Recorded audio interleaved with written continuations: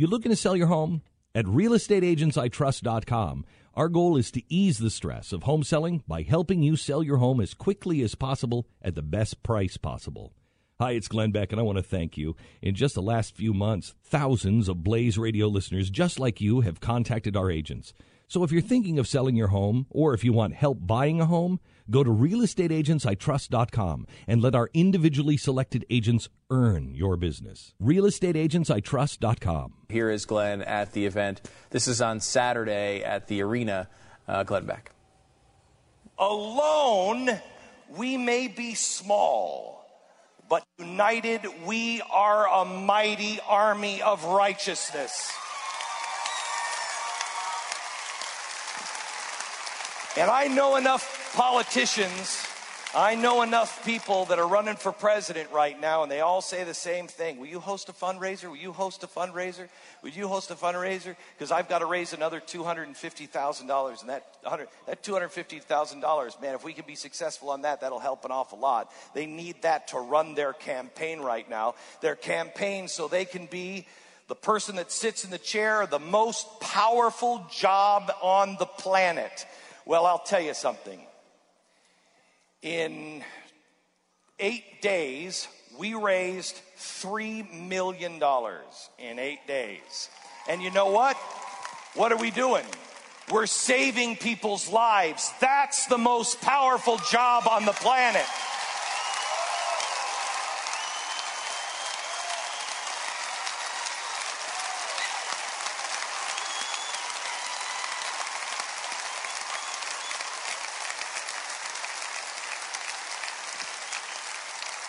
So $3 million is great, and that's a lot.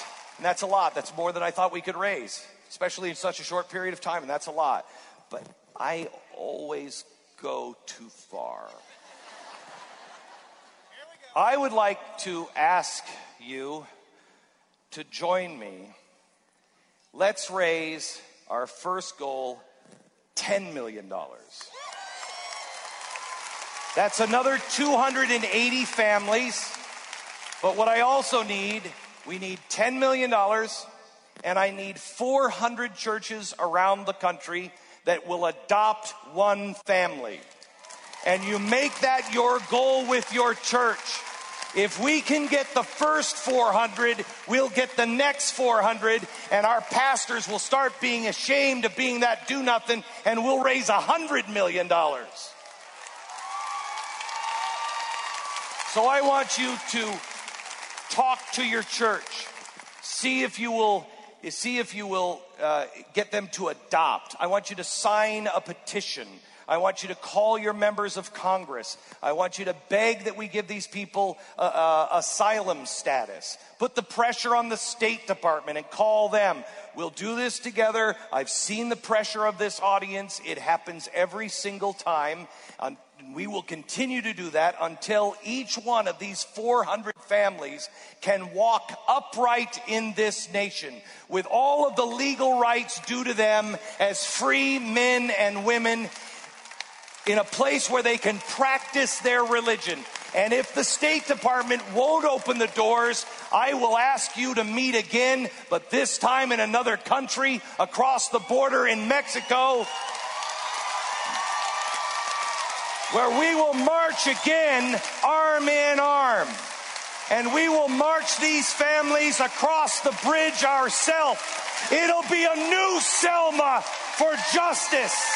A new bridge, but the same justice. The justice that all lives matter. And if they arrest us, so be it. I will gladly grace their jail for a righteous cause.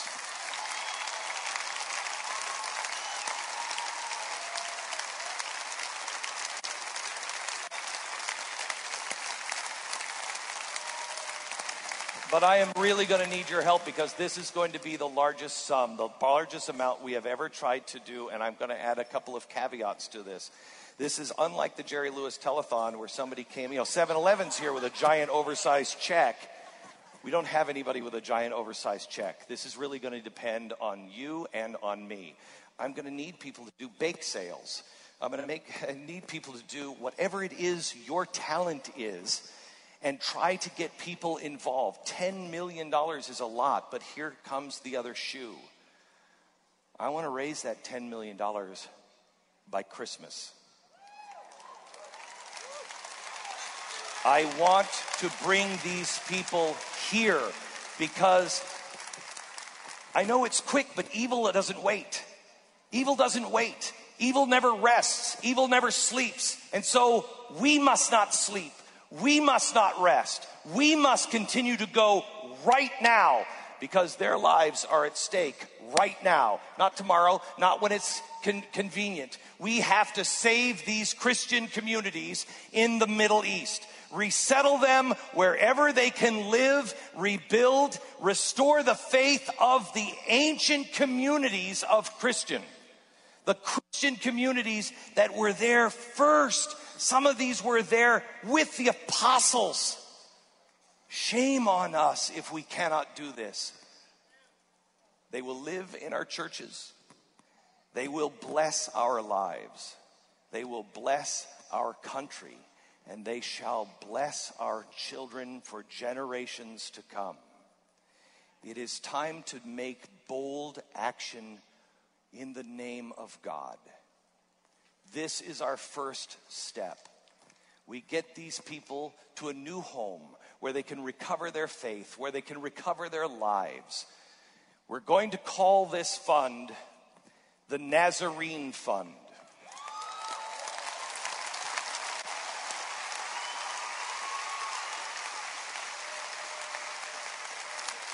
The symbol that ISIS uses to mark you and your family for death is a symbol of life, and we shall make sure it always stands for life. We will bring these 400 families out this year. 400 families. We did some calculation. That is the exact number, 400.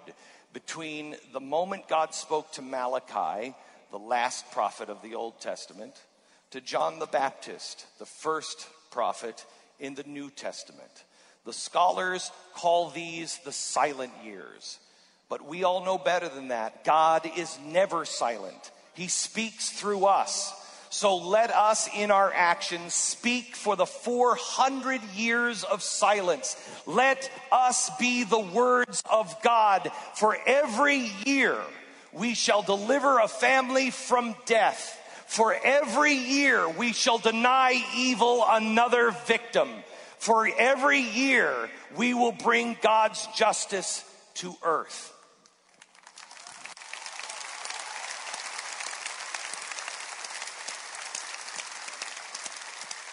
And we can accomplish this, and when we finish this, we will be ready to do more. A lot more. If we can all raise our voices where we live and where we pray, if we can turn our houses of worship into congregations of courage, if we raise what we need to raise to bring these families out of darkness, we will have then an army that is trained and ready to do good. An army of people all across this country that is connected and eager and wanting to do good. And an army of people that will know you're never alone. You're never alone. We surround the darkness. We surround them. But understand, this is not about keeping evil at bay. This isn't fighting so we can get to a truce or a standstill. This isn't about living and coexisting with evil. This is about banishing evil out of our world and driving evil back through the gates of hell and putting the lock on it. This is not a defensive war. It's high time the American people and Christians go on the offense. This is an offensive war. We're taking it to evil. If we speak the truth, we will offend. but we will only offend those who need to be offended, because evil will always find truth offensive, because truth is a threat to evil. Let evil know you are its enemy, and do it today. Be the conscience that makes evil uncomfortable.